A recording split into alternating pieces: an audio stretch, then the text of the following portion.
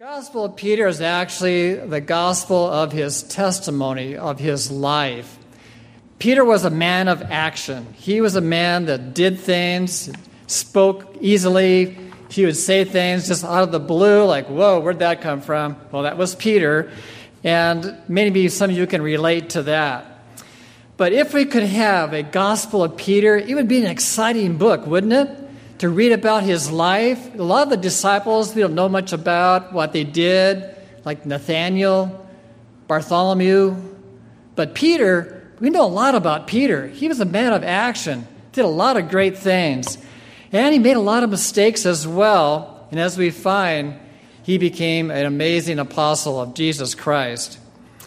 If we could write the Gospel of Peter for him, I think we'd divide it up into different chapters. The first chapter, I think, would be the discovery of the Messiah. That'd be a great starting place, wouldn't it, for a book? How about the walk with Jesus, those 3 years of walking with him, seeing all those things that Jesus did? Then you have to have a chapter on the denial, and then maybe on the conversion of Peter, the born-again experience of how Peter went through his life in the power of the Holy Spirit, healing people, going places. Amazing. And then his final testimony, we have to end up with his last two little letters in 1 Peter and 2 Peter. That's an amazing testimony that he would have at the end of his life. But in looking at his life, I think it'd be really something to walk through the Gospel of Peter through his eyes, to see what it was like for him. What would it be like to see Jesus baptized by John the Baptist? Wouldn't that be something, to be in Peter's shoes and be there by the Jordan and seeing John the Baptist preaching, dressed up, kind of funny with the camel's hair and everything, and just preaching his heart out and seeing people baptized left and right? That'd be an exciting time for Peter. And then to have John point out the Lamb of God. The Lamb of God. Imagine what Peter was thinking. Wow, the Lamb of God. Every Jewish boy knows that the Lamb of God points to the Messiah. Oh, is the Messiah here? Is he coming? Is he going to set up his kingdom? I can imagine what was going through Peter's mind, and the people around him were all getting pretty excited. And then John pointed to a man. Behold, the Lamb of God, which taketh away the sins of the world. Wow, that must be the Messiah. That must be him. Let's go talk to him. Let's go find out what it's all about. So Peter and his brother Andrew and James and John started following Jesus around, wanted to know him, and after a while, Jesus anointed them, and they became his disciples. The next chapter, the walking through life with Jesus, would be an amazing thing. Imagine being with Jesus as he spoke to 5,000 people, and then feeding them, having pity on them, and taking some loaves and fishes, and the disciples just kept filling the baskets, filling the baskets, filling the baskets. 5,000 people were fed. That would just really thrill your heart, wouldn't it? And then to be called one of his disciples and seeing the closeness of the power of God, you could see him doing all kinds of things like calming the storm of the ocean. The Sea of Galilee was like an ocean. It was really big. And as huge storms would happen. And Peter, one time, was so afraid. Now, this is kind of unusual for a fisherman, because fishermen don't get usually afraid on the sea. They're used to the sea. They're used to storms. This one was pretty scary, and even he was afraid.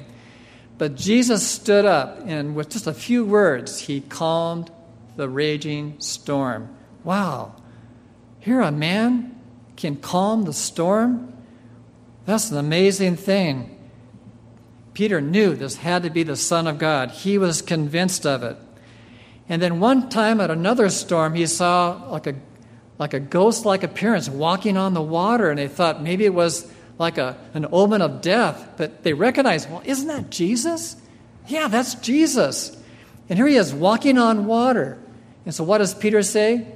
Hey, if that's you, have me come out and walk with you. And he goes, sure. So Jesus said, come on. Imagine Peter walking on water. What'd that be like? Wouldn't that be a great story to have in the Gospels of what it was like to walk on the water, seeing all those big waves just before you almost drown? Pretty fun.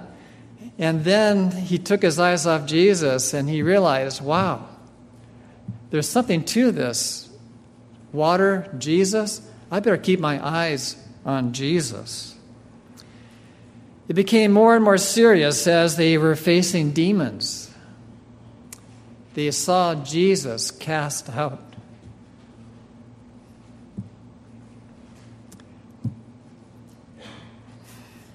I was afraid this would happen.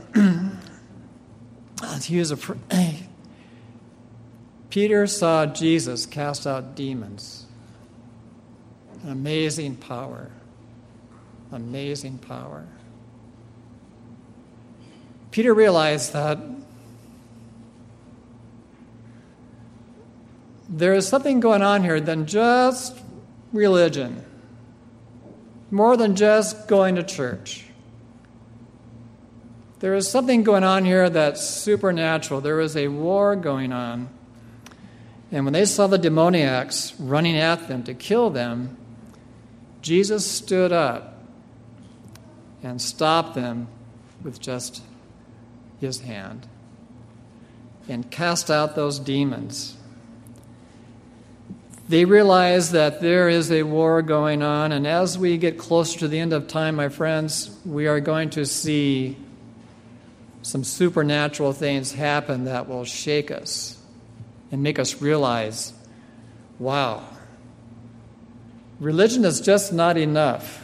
Going to church is just not going to be enough. Knowing the Bible is not going to be enough. My friends, we need to know Jesus. We need to know him so well he is in our heart. We need to invite the Holy Spirit into our hearts each and every day because we do not wrestle against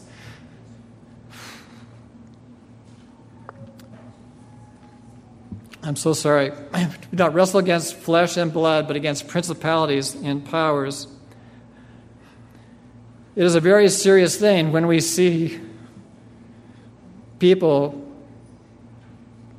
possessed or doing evil things in this world today. We see people take cars and they drive down bridges and mow down people, trying to kill innocent women and children. We see ISIS and other things where they are trying to hurt and harm innocent people, Christians, losing their lives. These are serious times. Wouldn't it be nice to have Jesus by our side today? But you know what? Jesus can be in our hearts. He can be with us every moment of the day. It is my prayer that we recognize the seriousness of the times that we live today, that we cannot just play church anymore. It's time to get serious with God and to let him into our hearts fully. The pastor and I were trying to minister to a young lady not too long ago. She was unfortunately drunk, so it wasn't too good of a conversation. But she had tried religion. She had tried to go to church, tried to go to prayer meeting and pray, and it was working for her for a while, and then she said it just stopped working. It wasn't working for her. Going to church, praying, singing, these are all important things, but if it's not going into the inside, it's no good. It's not helping at all. And so it was almost like talking to a different person, a person that hated God, that wanted to see this world burn. It was a horrible thing. And we couldn't minister to her. She told us to leave, and so we left, but we'll still pray for her. Sometimes people get burnt. They get discouraged. And I feel bad because they just did not experience Jesus. And so they give up. And it's such a sad thing because Jesus can live within us and give us hope, give us joy, and give us everything that we want. But unless we experience it, it's just an empty thing. And it's easy to get discouraged and to fall back into the world. My sister gave up on God. It was after her first divorce. My sister was the perfect student, straight A, at Indiana Academy. She loved the Lord, worked hard. She tried to be a perfectionist all that she could. But when the marriage failed, it's like God failed. Religion failed. And she gave up. She went to the world and said, I'm just going to do my own thing. And so she did that. She was married twice, had a baby out of wedlock. My parents just never gave up praying for her. And in the last few years of my parents' life, they saw their prayers answered, and she came back. She had my parents live in her home with her. She took care of them. They had morning worship. They prayed, and she gave her heart to Jesus with my father before he died. Their prayers were answered, and so we cannot give up for those that we pray for. If someone says, I give up, don't you give up. Don't you give up. You keep praying for them. You keep wooing them with the love of God, anointing them with the Holy Spirit. You claim the promises every day like medicine. I was telling some friends of mine that when you have an illness or a problem, you take a scripture and you claim that just like you would take penicillin every 6 hours. You take that scripture, you take that promise, and you claim it. It's stronger than any kind of medicine. It's a wonder drug of spiritual power. It is the power of God. It's there for us. We have to claim it. We have to receive it, though. We just can't be near it. We have to be in it, immersed in it. Peter saw the raising of Lazarus from the dead. What a powerful thing to see. Someone raised from the dead after being in the tomb for 3 or 4 days? An amazing thing. He saw the power of God. He knew that he was the Messiah. And then in the triumphal entry into Jerusalem, everyone was saying, Hosanna, Hosanna, the Son of David. He is the Messiah. He is here. Everyone was excited because they thought the Messiah is going to set up his kingdom, and now we're going to get rid of the Romans, and we're going to have a wonderful power again. Here's the Messiah.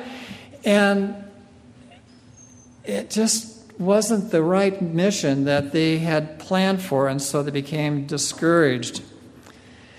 And so it kind of came to a head in Peter's life in that Garden of Gethsemane. It was at the Garden of Gethsemane that he realized that religion just wasn't working anymore. He saw Jesus pleading with God to take away this cup, but he didn't know what he was talking about. You saw the sweat and the blood coming off the brow of Jesus.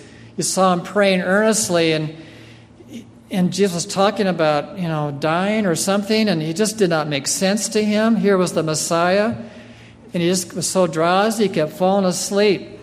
And it was like, it's just, what is wrong with the Messiah? What is going on here? And he was so sleepy and slumbering until Jesus said, here comes the guards, wake up. You ever been driving down the highway and you're just cruising along and just, get a little drowsy, not realizing how fast you're going, or that stop sign you just kind of rolled through, and this big red light is on your mirror, and you see, whoa, and the siren goes off. Suddenly you're no longer drowsy. You're no longer sleepy. You are wide awake. It's like a big gulp of some, bottle of caffeine, Red Bull, big gulp. You're awake, wide awake for hours and hours after that. And this is what happened to Peter. He woke up. Here was the guards coming to arrest Jesus. Here was one of his disciples, his friends, his peers, coming over and kissing Jesus, saying that this is the one you need to arrest, betrayed him with a kiss. And Peter could not believe what was happening. He was incensed that they would take him, and here's the Messiah allowing himself to be taken by Roman guards. That was not going to happen with Peter. He was a man of action. He was not one who just writes books. He was a man that carried a sword. And so he pulls out his sword and he whips off someone's ear. And before he knows it, Jesus takes away his arms. He was already bound, but he's released them himself. He touched this servant's ear and made it whole. Can you imagine what went through Peter's mind? He says, what? I just cut that off. And so he's thinking, if I cut it off again, he'll just put it back on again. We could be here all night. No. He was offended. He was offended that Jesus would allow himself to be taken by the Romans. This was not the plan. James and John were asked to be on the right side, the left side. Everybody was mad at them. Peter, of course, he wanted to be on the right side.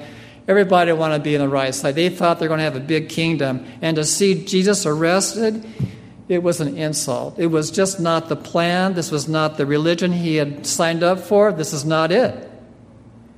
And he was mad, and so he decided to make a suggestion to his disciples. He said, let's save ourselves. And they were gone. They fled. They left him alone. And the guards and the rabble, the mob, even the priests were there to see it was done right, took Jesus to the palace of the high priest, Annas and Caiaphas. It was a nice palace. Beautiful, I would imagine. Had a nice big courtyard in the center. The walls were around it. And on the inside, there was like little fire pits where people could stay warm during the night. It was after midnight. It was getting cold. It was dark. It was a nice, quiet, sleepy town until the mob comes through, jeering and laughing and making a big celebration that they had captured this Jesus. John and Peter kind of came back a little bit, followed from a distance, and they saw them go inside the palace. John, one of the disciples, knew the person at the door there, and they let him in, and John said, let's let Peter in too, and he said, okay. So they let him in. So John went over to the side, as close as he could to be near Jesus in the room, just kind of away from everybody else. He just wanted to be close to him. And that is where Peter should have been, and that's where we should always be when there is trouble. And there was trouble, believe me. Here was a preliminary trial to condemn Jesus so they could crucify him the very next day, and there was a lot of trouble. And so here was John getting as close as he can to Jesus because he could sense the trouble here. And that's what we need to do. When there is trouble, when there's a crisis, when there is a problem, what should we do?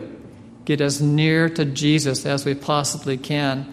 Not to fight back with the sword of Peter, but to get near Jesus. Draw near. Get close to him. Pray to him. Get in the Word of God. And that is the safe place. Now, Peter, on the other hand, he decided he was just going to kind of mingle with the crowd. Just kind of blend in. Nobody will know who I am. That's okay. I'm just going to kind of watch. I'll just kind of hang out here. Nobody will know me. That's just fine. And that plan did not work because one of the servants said, aren't you one of his disciples? And he goes, oh, no, not me. He said, not me and not at all. And so, again, about an hour later, she said, aren't you one of his disciples? Well, in the book of Mark, chapter 14, we pick up this story. And in verse, where should I begin here?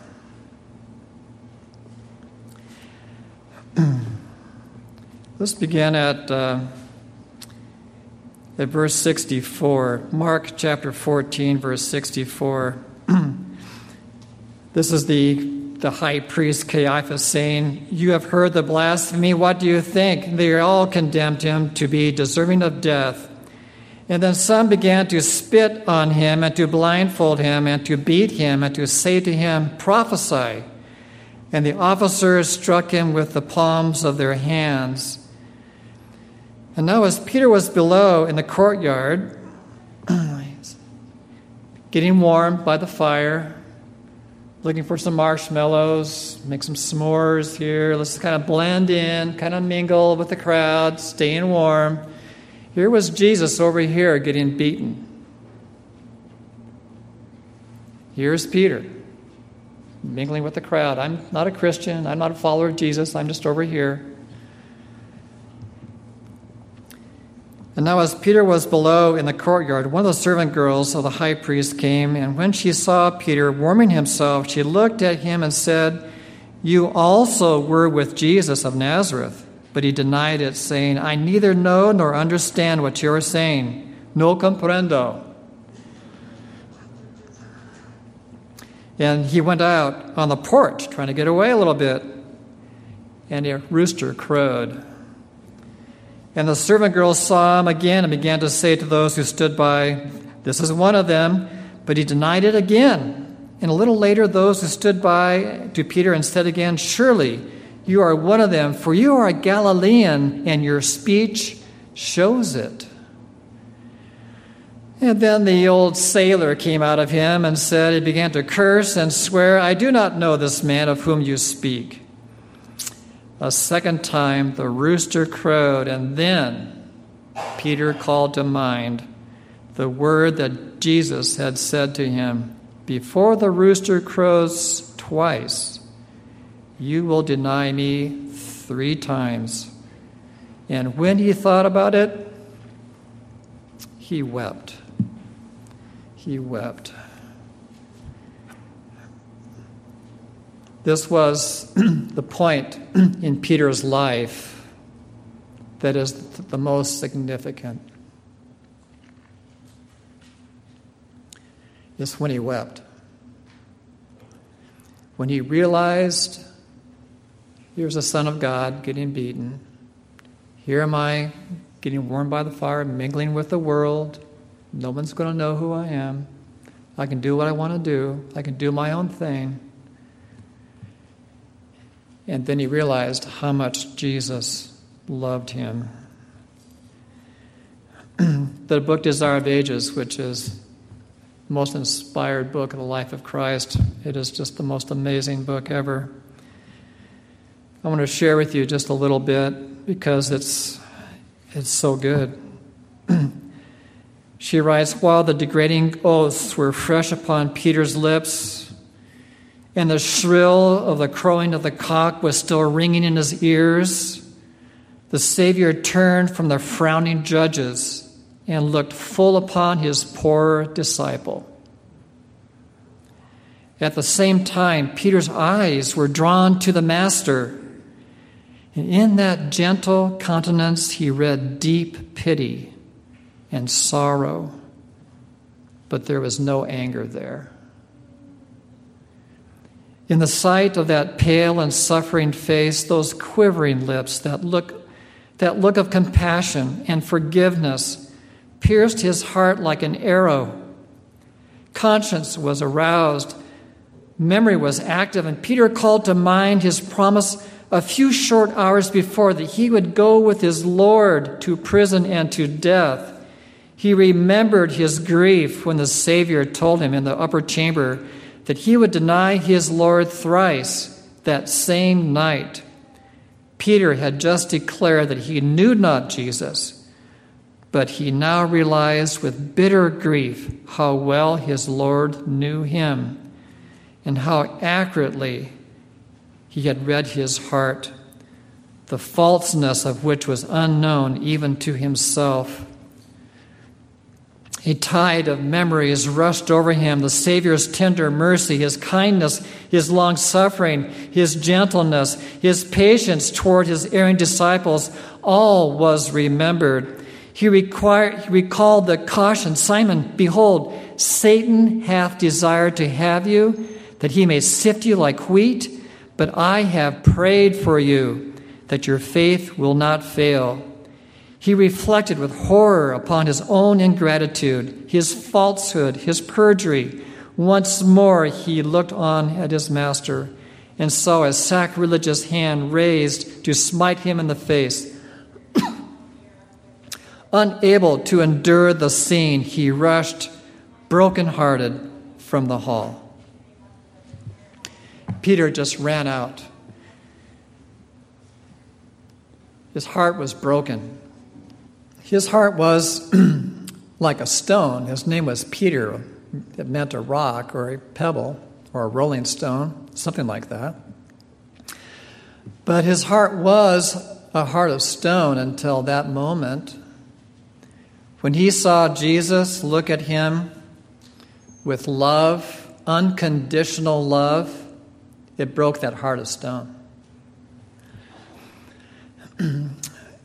If you are praying for someone, when you are working with someone, trying to help someone, if you show them an unconditional love, that will do wonders.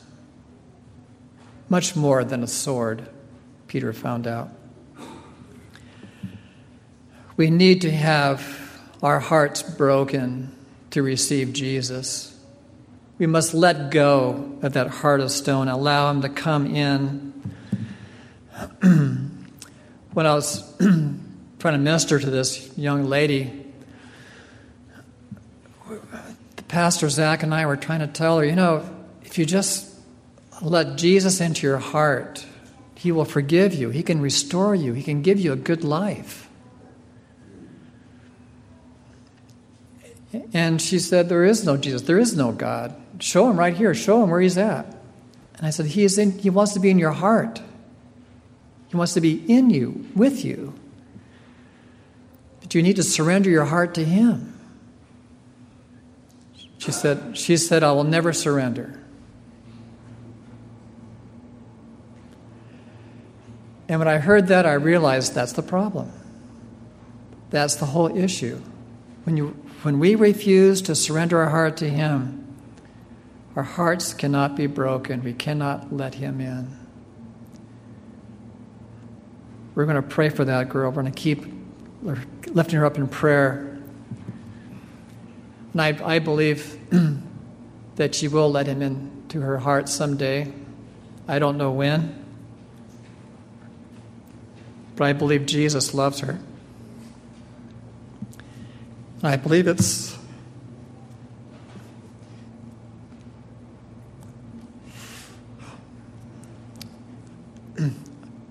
the same love he has for us. There is nothing that we can do to make him love us any less.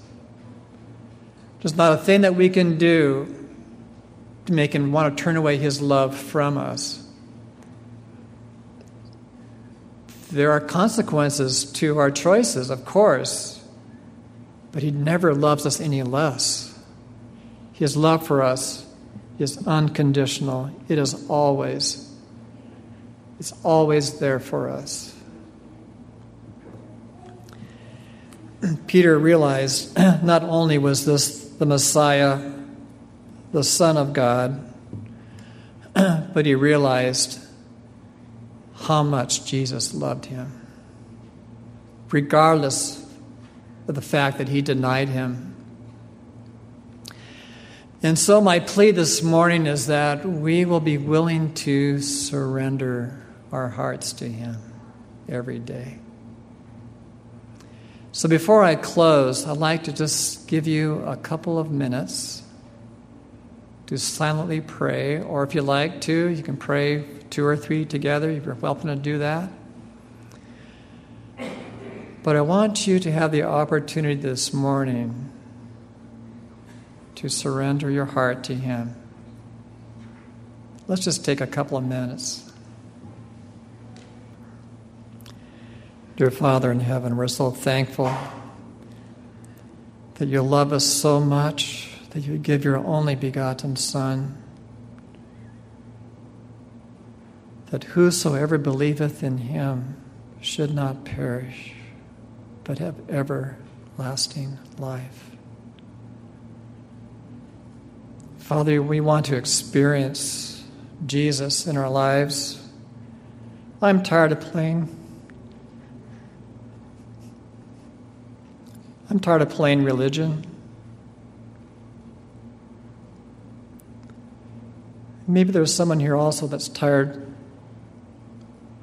wants to know Jesus. So I pray this morning, Lord, that your Holy Spirit will come in a powerful way and save us from our sins, take away our heart of stone and give us a heart of flesh and fill us with your Spirit, that we may show love to one another, so that we can be forgiving to one another because you have forgiven us of so much.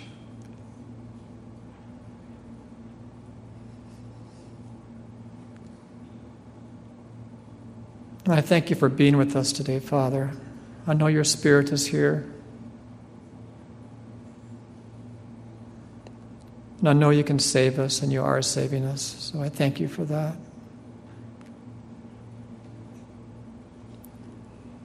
So now, oh Father, we just ask